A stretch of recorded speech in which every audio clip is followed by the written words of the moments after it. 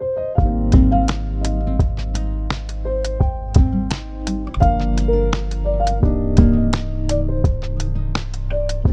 am Hadi West, and this is Policy Talks. Welcome to Policy Talks, a show of policy analysis and international affairs. In this episode, I sit with Professor Noor Al-Qadri to explore the politics of the Arab world, discuss the issues of the Middle East, and touch on Canada's role towards the region in a shifting global order. Professor Noor Al-Qadri is the president of the Canadian Arab Federation since 2017. He is a professor of strategic management and innovation at the Telfer School of Management and of artificial intelligence and computer security at the Faculty of Engineering at the University of Ottawa. Professor Qadri has a long career in the private sector in telecom and information technology and has managed many government online projects. He also lectures internationally on the subject of economics and digital diplomacy, as well as leadership. He is a member of the Experts on Call at the University of Ottawa and is a regular commentator on TV, radio, and print media on matters pertaining to politics, governments, business, and technology. He is a sought-after expert on the Middle East, the Arab world, and emerging democracies, having successfully concluded many international tours with the National Democratic Institute of Washington. He is also a former director of national outreach for the Liberal Party of Canada. Welcome to the show, Professor Qadri. Thank you, Hadi. I'm very happy to be sharing my notes with you. Likewise, Professor. This is just a brief reminder to our followers and listeners that all opinions discussed today are reflective of the individual person expressing them and do not reflect the views of the interviewer, iAffairs Canada, the Canadian Foreign Policy Journal, the Norman Paterson School of International Affairs, or Carleton University. Great to have you with us, Professor Qadri. Let me kick this conversation off by asking you our first question. In your opinion, as the president of the Canadian Arab Federation and having been in Canada for a long time and being involved in politics, when did Canada's role in the Middle East peak in terms of importance, and what developments shaped that role? Well, Canada has been always a big player on the international arena. We've always punched above our weight as a country. In different occasions, we are the founders of the Blue Berets and the peace missions with the United Nations. And Canada had a role in the peace missions in many places in the Arab world. They played a big role in the Suez Canal challenges when the three countries, France, Britain, and Israel, attacked Egypt. Canada was a big broker of peace in 1956. Canada's role has peaked also on another occasion during the war on Iraq. Canada, a member of NATO under the leadership of Jean Chrétien, they were adamant in saying no to the illegal war that has been waged against Iraq, and this has elevated our presence, our recognition in the Arab world in general as a country that stands against hegemony and stands against illegal wars in the world. Okay, Professor Qadri, how do you evaluate, though, Canada's current Middle East engagement strategy under the Trudeau government? And I'm asking in terms of defense, climate change, development, etc. And how has this approach, in your opinion, differed from past governments since the turn of the century? Well, it's very unfortunate that Mr. Trudeau, as Prime Minister who took the helm in 2015, he spoke about transparency and he made mandate letters of his ministers public. And the first Minister of Foreign Affairs was Mr. Stéphane Dion. His mandate letter had 14 points, none of them pertaining to the Middle East. And what that told us is that with respect to the Middle East, he is not going to change anything, and his policies are going to be a copycat of those of the previous government under Mr. Harper. While a lot of people were thinking that Mr. Trudeau is going to change his politics, in his leadership and in before the elections, he was talking about, for instance, situations like opening talks and embassies with Iran, something that he backed that on, talking about playing another major role on the international arena. And it was mainly talk because in the Paris conference in 2015, I mean, just like a week after the inauguration of his first government, they said Canada is back. And again, on climate, we didn't see this leadership that is expected from Mr. Trudeau. So neither on the Middle East, he changed his position on a majority. He had a majority government. He's got a full mandate. We have seen slight changes in 2019 when he lost his majority. And it was through pressure from other political parties who has the balance of power, mainly the New Democratic Party and the Bloc Québécois. And that's when we have seen a change.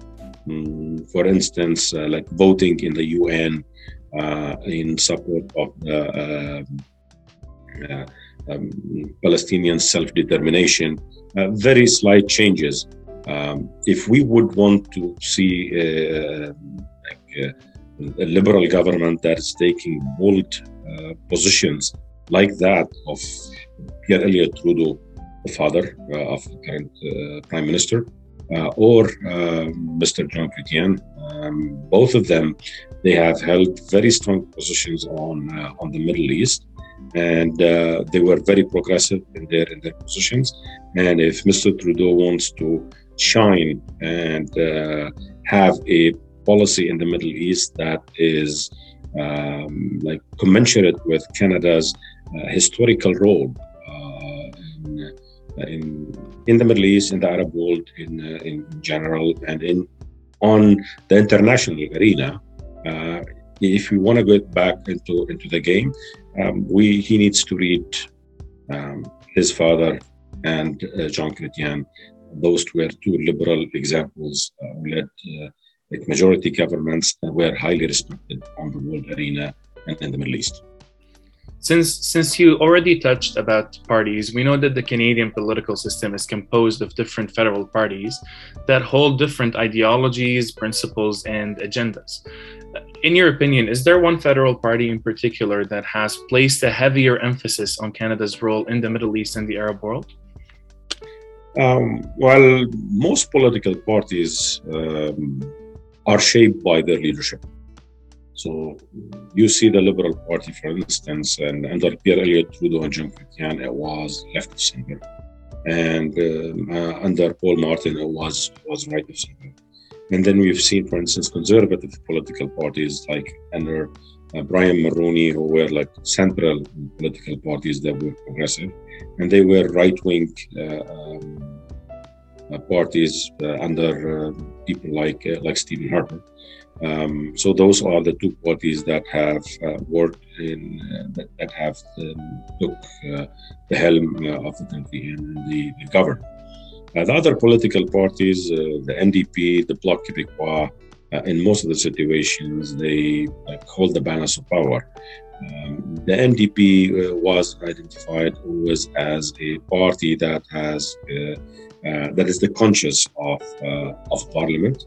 And as such, we can think of the NDP as a party that has favored positions in the Middle East. It was the only political party, for instance, in their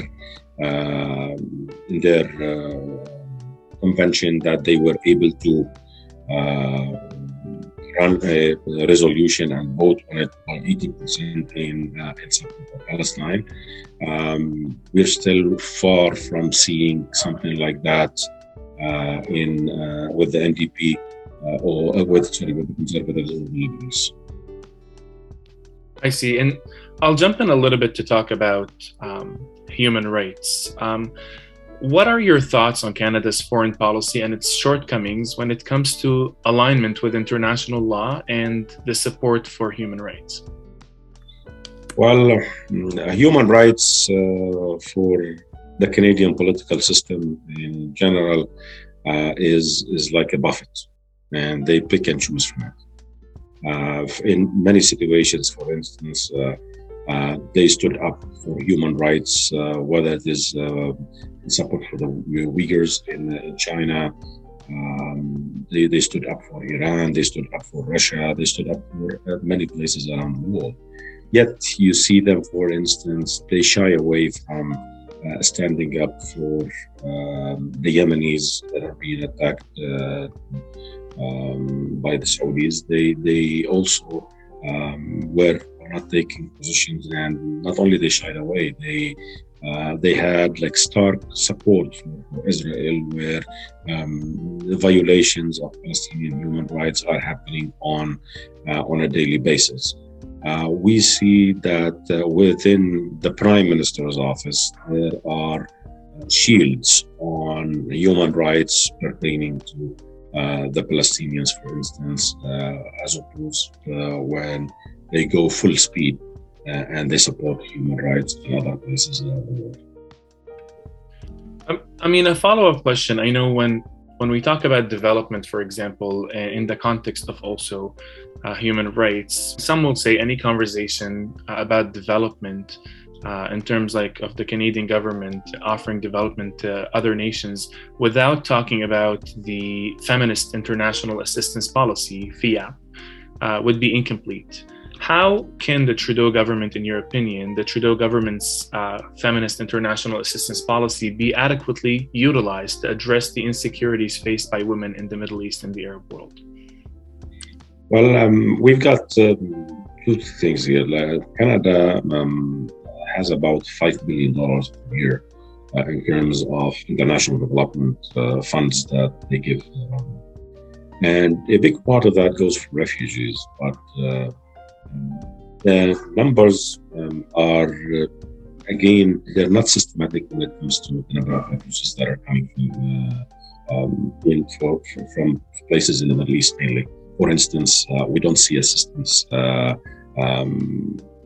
Syria and Syrian refugees, Palestine and Palestinian refugees, Iraq and Iranian refugees at levels equivalent to that of the crisis. For instance, we see the largest number of refugees that came from the Middle East were from Palestine and recently from Iraq and Syria. Yet you see that the contribution of the Canadian government in that realm is very, very little compared to the percentages. For instance, the number of or the amount of money that they give to refugees. They give a percentage. If you want to look at them per capita for the refugees, for instance, those of Syria and Palestine and Iraq, they get much less. Well, for instance, in comparison to what we have seen in other areas around recently, for instance, in Ukraine. On the other end of the pendulum, you touched on a very important topic, which is women. Women and children, they tend to be suffering the most in situations of war. And we've seen it, for instance, in Palestine, we've seen it in Iraq, we've seen it in Syria, we've seen it in Yemen, we've seen it in many places in the Middle East. Again, the Canadian government, they tie their development funds to politics. And that's a big challenge.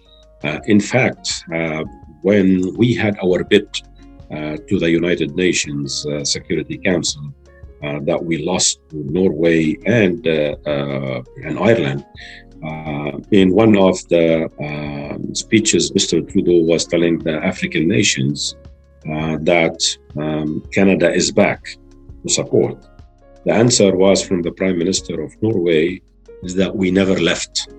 So Canada, with different political parties, we've seen them taking off funds to support women or refugees or initiatives that are needed on the international arena, and they tie them to politics. And even when somebody like Mr. Trudeau says we are back, they don't walk the talk, and we pay a price for this on the international arena in terms of respect and in terms of support. It feels like you read my mind, because literally my next question was about the United Nations, and I basically wanted to ask you, do you think that Canada's failed bid for a rotating United Nations Security Council seat in 2020 can be mostly attributed to Trudeau's track record in the Middle East, or was it, in your opinion, another set of issues that derailed it? Well, when Mr. Harper had their bid in the United Nations, we lost badly. And in one of the close meetings with Mr. Jean-Chrétien, former Prime Minister, he told me that the president of Portugal told him, I couldn't believe that we won a bid against Canada in the UN. I mean, he told him, you would never have dreamt of that if I were Prime Minister. And he was true, because his policies were extremely, very important. He was like an honest broker everywhere. There needed a peace initiative. Jean-Chrétien was there, and not only Jean-Chrétien, even former governments of Brian Mulroney and Diefenbaker, very early Trudeau. For a good 60 years, every time we had bid to the Security Council, we won it. We lost it under Stephen Harper. Mr. Trudeau criticized Mr. Stephen Harper that we should not have lost that bid. And he had a plan over a 5-year period. So he declared that in 2021, we want to join the Security Council. And he was lobbying a lot of governments through funds, through support, through all kinds of initiatives. And he was getting a lot of rejections. For instance, when he went to Ethiopia and he wanted to meet with the African Union at their summit, leader of the African Union back then, the president of South Africa, he left before Mr. Trudeau came, hoping that not to meet him and not to give a false impression that he would endorse Canada, would endorse Canada.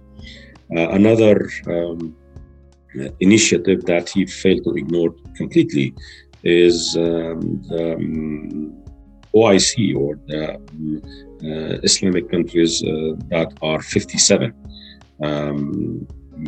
He got initiatives that were saying that the Islamic countries are going to vote against him if he was not going to support initiatives pertaining to Palestine, and he changes his voting at the UN. He did not do that. And so he was putting his head in the sand, expecting that because he is Mr. Trudeau and he's a liberal, that people are going to vote for him at the United Nations. The result is like two countries, Ireland and Norway, both of them, they have like less than 10 million people. Ireland and Norway is less than 10 million people. We are a country, the second largest in terms of our area geography, 38 million people. We are a G7 nation, and we lose our bid on the first ballot to Ireland and Norway. Mr. Harper, at least, he lost on the second ballot. He had a chance to go to the second ballot. Mr. Trudeau, he was knocked off on the first ballot. And I hope that he has learned a lesson in this, but it doesn't look like that. For him, that was a strategic target that Canada wants to play a big role in the world. Having a seat at the Security Council is a privilege, and you will be able to put your weight completely there.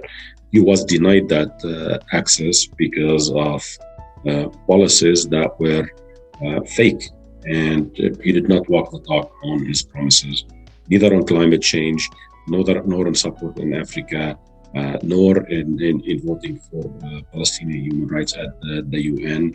And he got those rejections from many African nations. He got those rejections from many Islamic nations and Arab nations. We'll jump into to explore more now the topic of the Middle East peace process and the Palestinian-Israeli conflict. It seems as though a group of countries' foreign policy position regarding Palestine is shifting to a single-state solution. We've been hearing this on the news, and it's been a recent topic of discussion. In your opinion, is this a feasible solution, seeing as this is an ethnic conflict, or do you think that a two-state solution is still an option?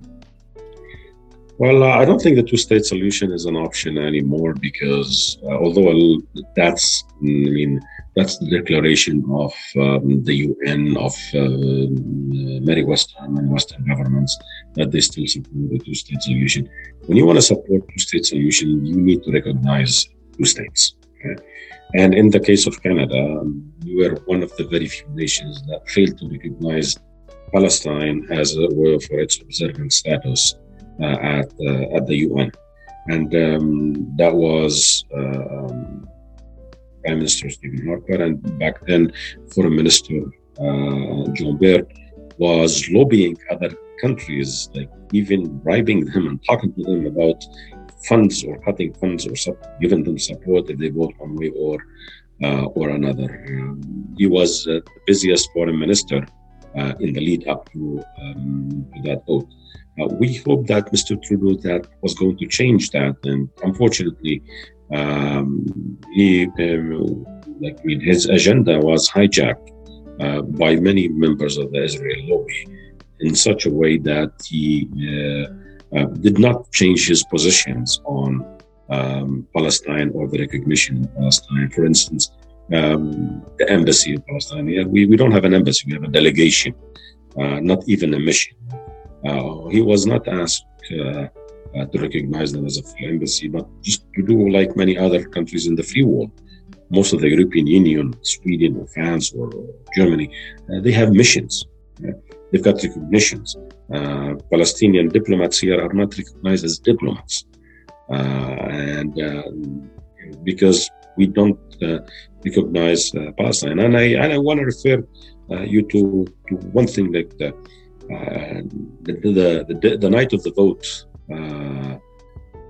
on Palestine, I met Mr.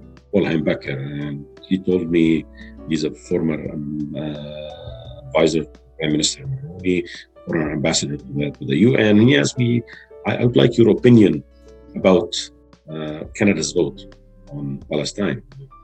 I was looking at him and I said, well, Canada has voted with Malau, Palau, Marshall Islands, Micronesia. We became Micro-Canada. And when the majority of the free world voted in support of recognition of an observer status in the state of Palestine, Canada was one of 7 countries that did do so, including the US and Israel, and few smaller states, Palau, Mauritius, Micronesia. The total population is less than, is less than 1 million people. For Canada to have such a stark position with Israel and the United States, they lost their moral compass. that they have enjoyed on the world arena as peace builders, as honest brokers for centuries, for many decades, most of the last century, with Mr. Harper and with Mr. Trudeau following in the same route. In your opinion, though, how can Canada improve its role, engagement, and commitment in the Middle East peace process, and particularly with the Palestinians? Well, Canada has many roles that it can play. First, their support to UNRWA is very minimal in comparison to how the problem, the size of the problem is huge. The number of people who live in refugee camps, they need support for schools, for health, for food, for all these things. Canada used to give them about $300 million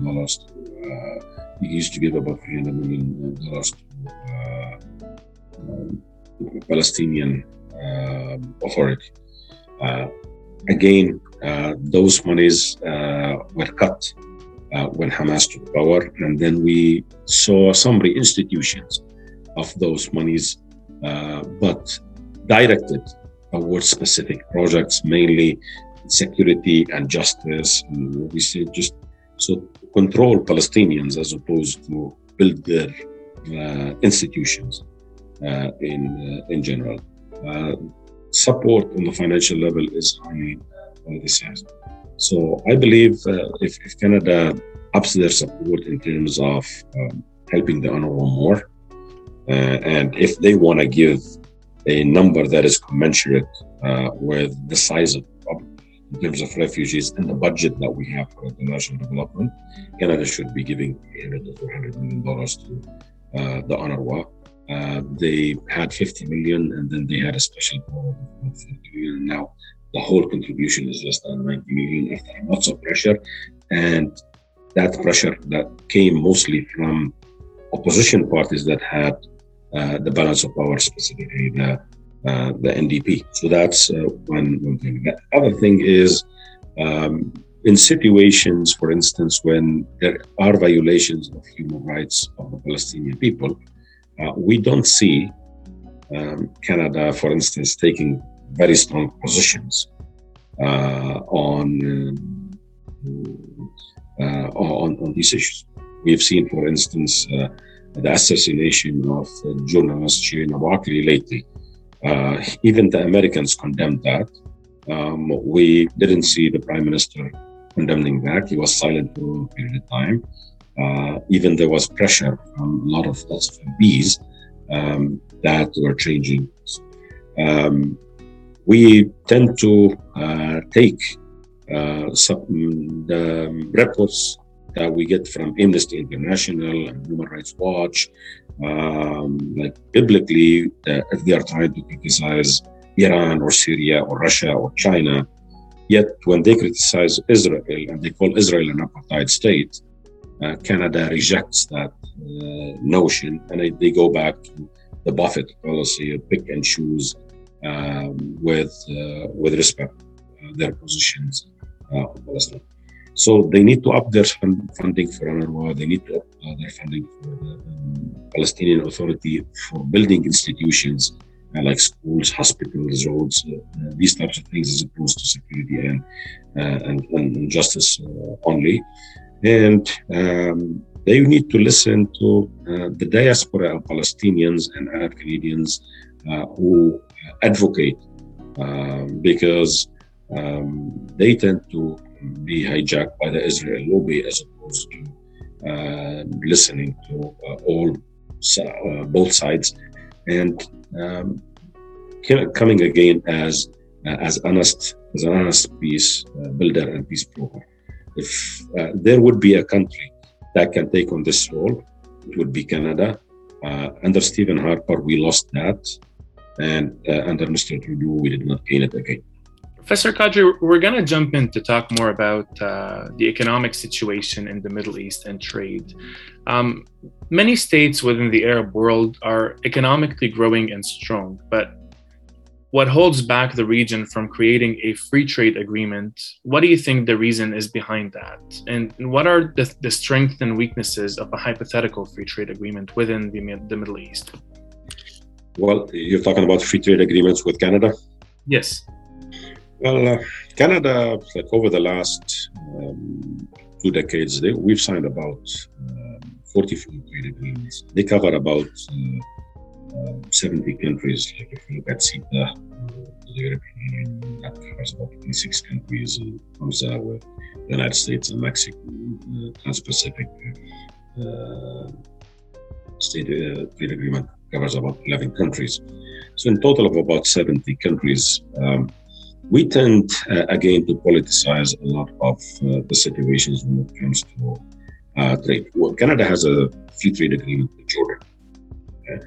And why wouldn't have, for instance, a free trade agreement with other Arab countries is that Jordan's trade agreement was tied to the peace process with Israel.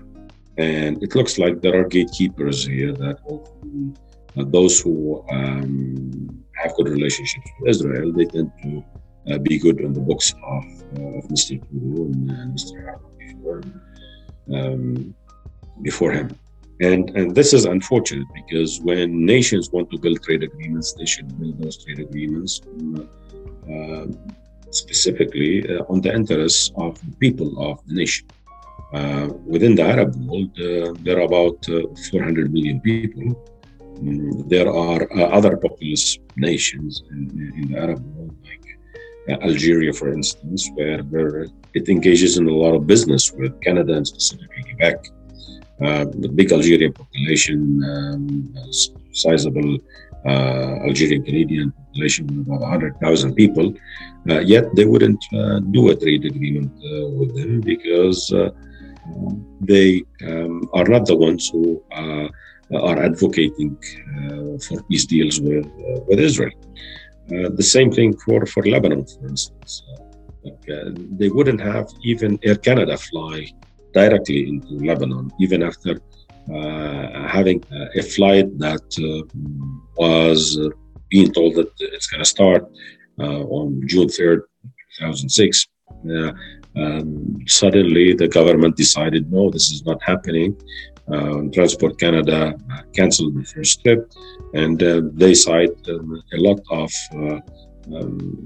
nonsense aspects of the presence of Hezbollah and security reasons. Or when the Middle East airlines, for instance, travels almost to every European nation. Maybe it goes to Paris, it goes to London, it goes to Frankfurt, it goes to many European cities, and many European airlines go directly to Lebanon. Canada took that position, and it was completely tied to Israel lobby policies in Canada. When the Canadian government is not in charge of its policies in the best interests of Canadians, there is a big problem there.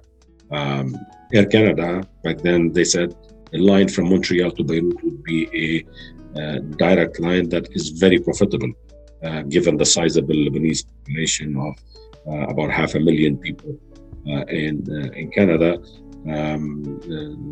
Those that are close from Ottawa to Montreal and Montreal directly, yet they didn't take into account what Air Canada said. They didn't take into account what the guarantees that they got from the Lebanese government. The decision was solely made nonsense based on lobby efforts, specifically from Israel. Do you think it's possible for Arab states to leverage their involvement in the regional intergovernmental organizations such as the League of Arab States or the African Union in order to create stronger unity and economic prosperity? And if so, how do you think this could happen? Well, the economic fundamentals of the Arab world are strong in general. They're weak in some places in the Middle East, but we've got a lot of rich nations there. Whether it is in North Africa, we've seen in Algeria and Libya, whether it is in the Middle East itself, Iraq, and, Syria, and they all like got big reserves of oil and gas and large populations. It means that there are big markets there for Canadian products. If Canada wants to go there, it's unfortunate that the Arab League is a fractured organization, and within the African Union, the Arab states don't punch above their weight. They mainly take second level positions within those countries. We see South Africa, Nigeria, and Ethiopia, and a lot of other countries, even Africa, taking better leadership positions. I can tell you one thing that we have seen within the African Union is many African states are having good relationships with Israel now because, again, it's the Israel lobby that is promising access to the U.S. And when you see countries that they are getting access to the U.S. through Israel, they're establishing ties with Israel. Those are countries that have been always on the side of the Palestinian cause for a long period of time. But with the economic pressures, they are looking at how can we get support from the United States on different fronts, specifically economically, and the access to the Israeli Prime Minister was happening. They were blunt about it, that you want to get the support from the United States, it has to go through Israel, a peace deal with Israel. We've seen it with Chad, we've seen it with Ethiopia, we've seen it with South Sudan, we're seeing it with a lot of countries. Within the Arab world, we had lots of divisions. During the wars, those divisions were created, a divide and conquer approach. In some situations, it was sectarian, like in Lebanon and Iraq and Syria. In some other situations, it was based on political ideology, like in Palestine, Fatah versus Hamas. We've seen in the Gulf region, it's protection of thrones. Qatar, for instance, versus Bin Salman versus the UAE on who wants to have better relationships with the United States and keep that situation live. The Russian war in Ukraine has changed a lot of that because there is a new order in the world that is saying that the Americans are no longer running the world in a way that is unipolar. And we're seeing Russia playing a role and China playing a more economic and silent role on that front.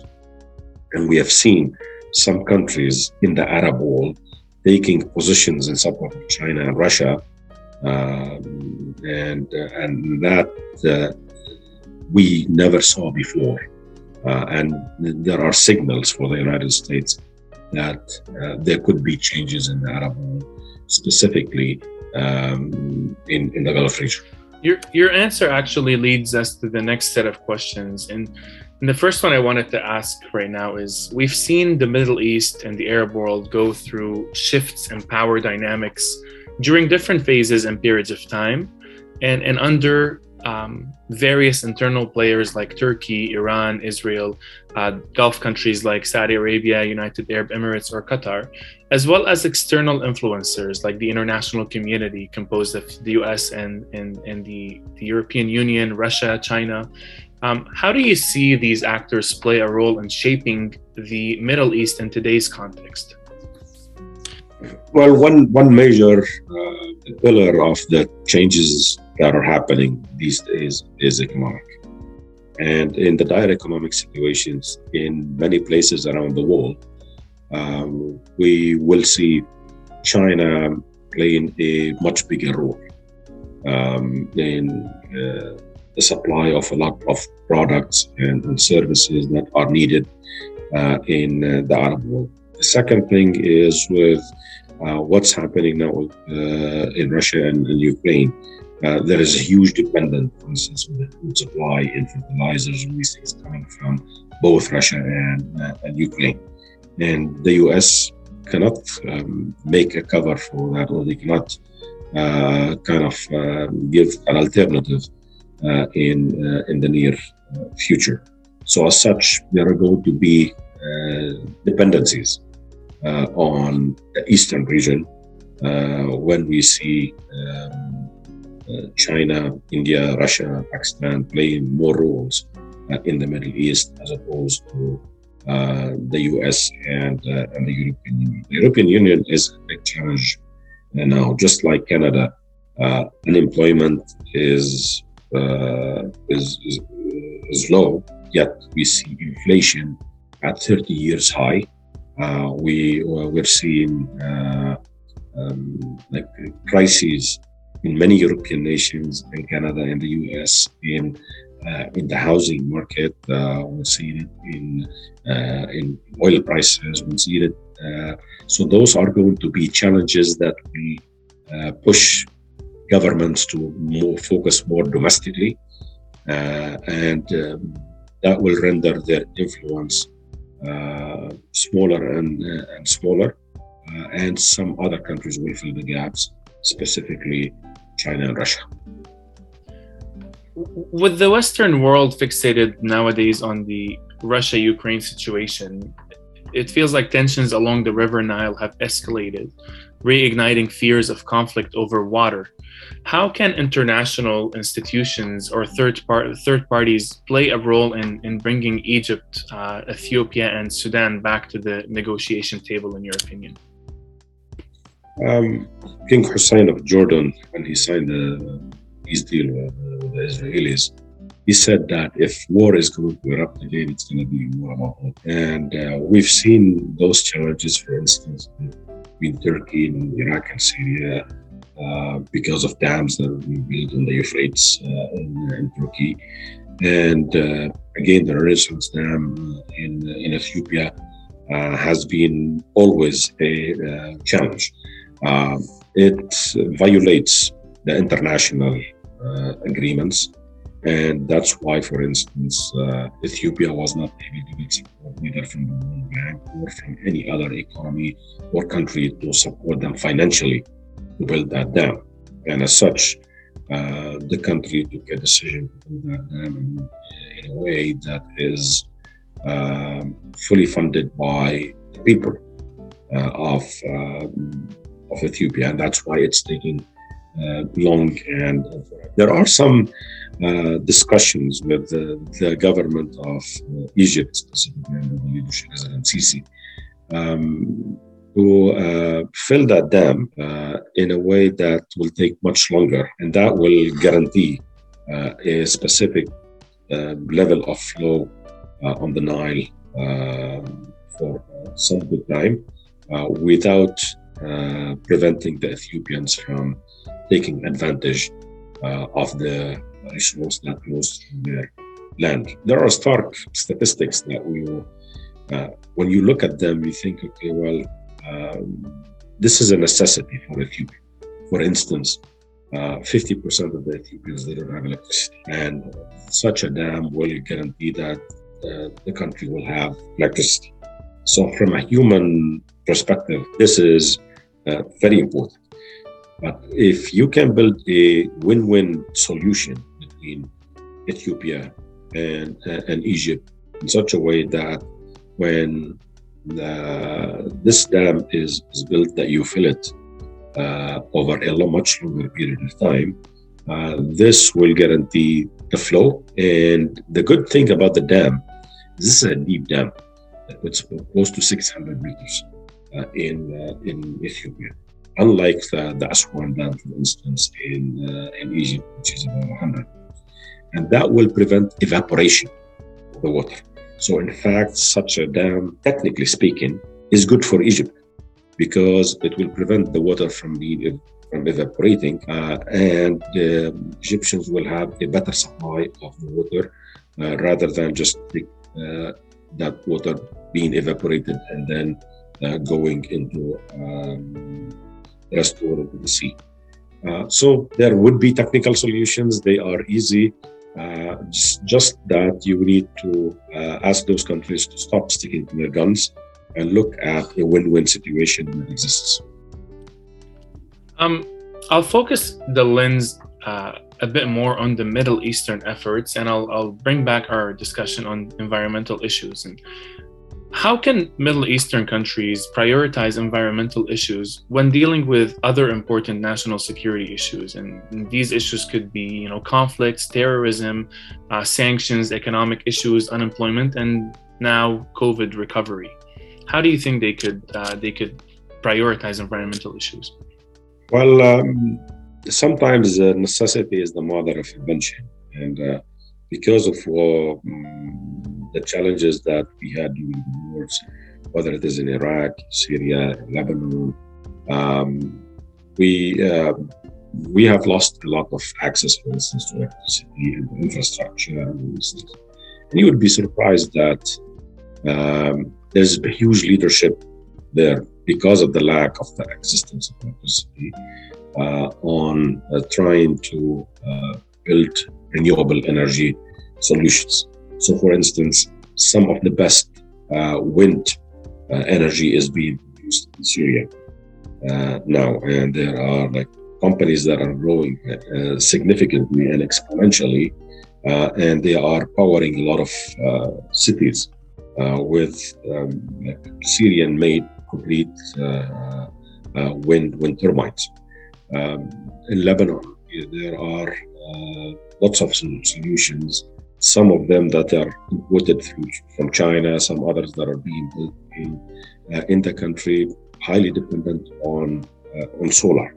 And they are treating this, they're contributing to the stewardship that we see from an environmental perspective, leaving a much lesser carbon footprint because of the necessity and finding alternatives to what they have lost. In more stable areas, like in Morocco, for instance, we see the largest solar farm in the world is present in Morocco. And in the Middle East, in the Arab world in general, we have more direct sunlight than many other places around the world. The topography also of the land, because of the presence of seas and mountains that are close to each other, and wind blowing very fast, we are much better positioned than any place in the world to produce both solar and wind. And there is a lot of focus on those. So I think there is some leadership that is happening there, some because of the necessity and some because of the geographic position of those countries. And irrespective of the security challenges and the financial and economic challenges that these countries are going through, we are seeing good contributions in the economy on the environmental side. So I'll widen the lens a little bit outside of the Middle East, but with regards to the Middle East in general, how can states or international bodies effectively work on addressing climate change with countries that have no stable or central authority in power, like Afghanistan, Yemen, Syria, and Palestine? I tend to disagree about central authorities here because a lot of the environmental initiatives, for instance, they are grassroots. So you don't need to have central authorities in order to do that. Yet you will be surprised that in many situations, some of those countries, they play a role in terms of the environmental aspect. I remember I've met with the ambassador of Palestine to the UN together with Elizabeth May here. We were discussing COP25 and how Palestine can contribute towards the policies and how they can implement policies coming out of COP25. And that was a couple years ago. And then we had COP26 in Glasgow, and there were environmental policies coming out of there. It's those big countries that are polluting the most, that mainly the industrialized nations, that they need to implement their solutions. I don't think that there are lots of pollution that is happening in Syria or in Yemen or in Lebanon or in Palestine or in or Afghanistan, because the industrialization there is not as advanced as in the Western world. And we need to phase out coal. Countries like Canada, for instance, they need to have different types of policies pertaining to the tar sands. Like every barrel of oil that we produce in the tar sands takes 3 barrels of water from the Madawaska River. So there are too much contributions in talk from countries like Canada and many other places around the world, yet we tend to do much less in terms of our efforts. Till now, we're just talking about whether we have carbon tax or cap and trade, or when you see countries in Europe, Scandinavian countries that have a huge build-up in terms of their capacity and mega power that is coming from solar and wind and renewable energies, and we're late. In terms of cars, like building cars, internal combustion engine or ICE cars, we're putting targets to stop them in Canada by 2035. When you see other countries, they had much ambitious targets at 2030 and 2025 in Europe. So we're not playing on the same field like our European counterparts. Germany is much more advanced. Sweden is much more advanced. Many other countries in Europe are much more advanced than Canada in their contributions. And going back to countries that don't have central authorities, the chaos that exists in there has kind of rendered those countries, unfortunately, without a huge industrialization, and that's the number one source of pollution. Well, with COP27 taking place in Egypt, I think in Sharm el-Sheikh, let's hope that this will pave the road for a more robust and further progress in terms of environmental policy within the Middle East. Well, I hope so, because Egypt has been playing major roles in terms of a lot of economic fundamentals, and again on the environment. And COP27 being in Egypt is a kind of a big beacon of hope for a lot of people in the Arab world. Yes, absolutely. I'll switch the conversation now to focus on Lebanon. Given the recent parliamentary election in Lebanon and the upcoming presidential election, how do you see the country moving forward? Do you think it'll be further fragility or more stability? I tend always to think of Lebanon as a challenged country, that politics in that country is status quo. It's going to be stagnant again. We don't see any real prospects in terms of economic improvements. And the fundamental problem in that country is sectarianism.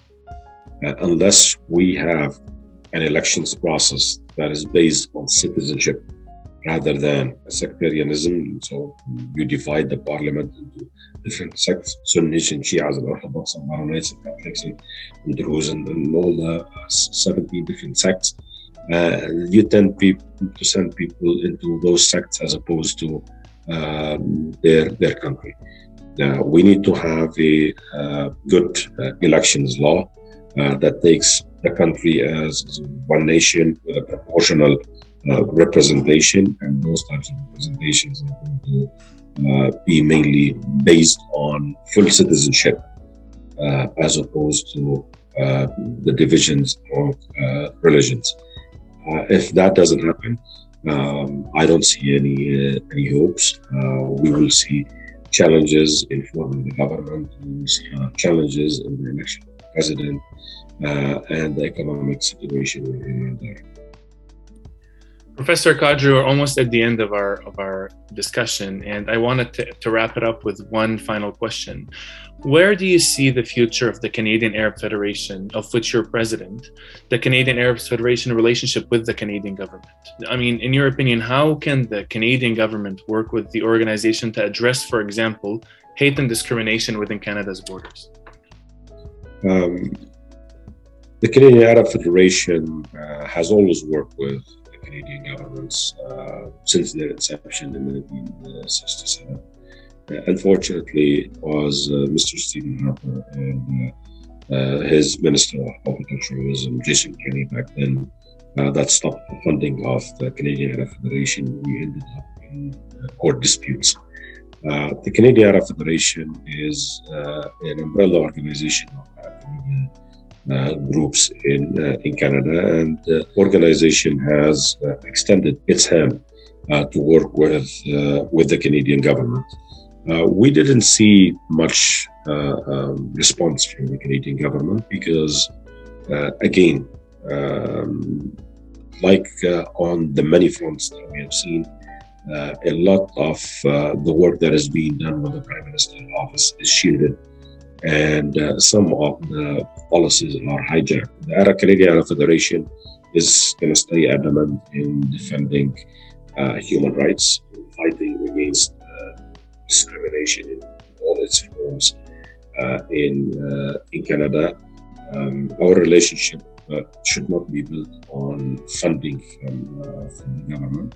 Arab Canadians in general are becoming, especially the second generation, and more educated groups in the community as a whole, are becoming more participating in political arena, and eventually this is going to be recognized by the Canadian government. They're going to keep ignoring that. Some others are going to open roads. Arab Canadians, for instance, are playing a big role now in the leadership of the Conservative Party. We have seen them playing a big role also in the Green Party leadership. Now we're going to have two new leaderships in Ontario, both for the NDP and the Liberals after the resignation of Mrs. Horwath and Mr. Banduka. And we plan to play big roles and engage the community in those leaderships so that they can have a vote, they can participate, and hopefully our representation is going to be at the level commensurate with our size as a community. I can tell you, Ms. West, that over the last 20 years, I have been very focused and working within the Arab Canadian community. What I have seen in terms of progress over the last couple of years is remarkable, and we're building on strong foundations that we hopefully will be bearing the fruits in the very near future. Professor Noor Al-Qadri, President of the Canadian Arab Federation, Professor of Strategic Management and Innovation, as well as Artificial Intelligence and Computer Security at the University of Ottawa, and expert of the Middle East and the Arab world, thank you very much for your time and for a thought-triggering discussion. We wish you all the best and hope to have you again with us in the near future. Well, thank you, Hadi, for that interview, and I want to raise hats up to your professionalism, and you've covered almost everything. I've never had such a thorough discussion on these topics, covering the Middle East and Canada, trade and economics, and the environment. And I wish you good luck in that episode and other episodes in the future. You are doing a great job. Thank you, Professor. Much appreciated.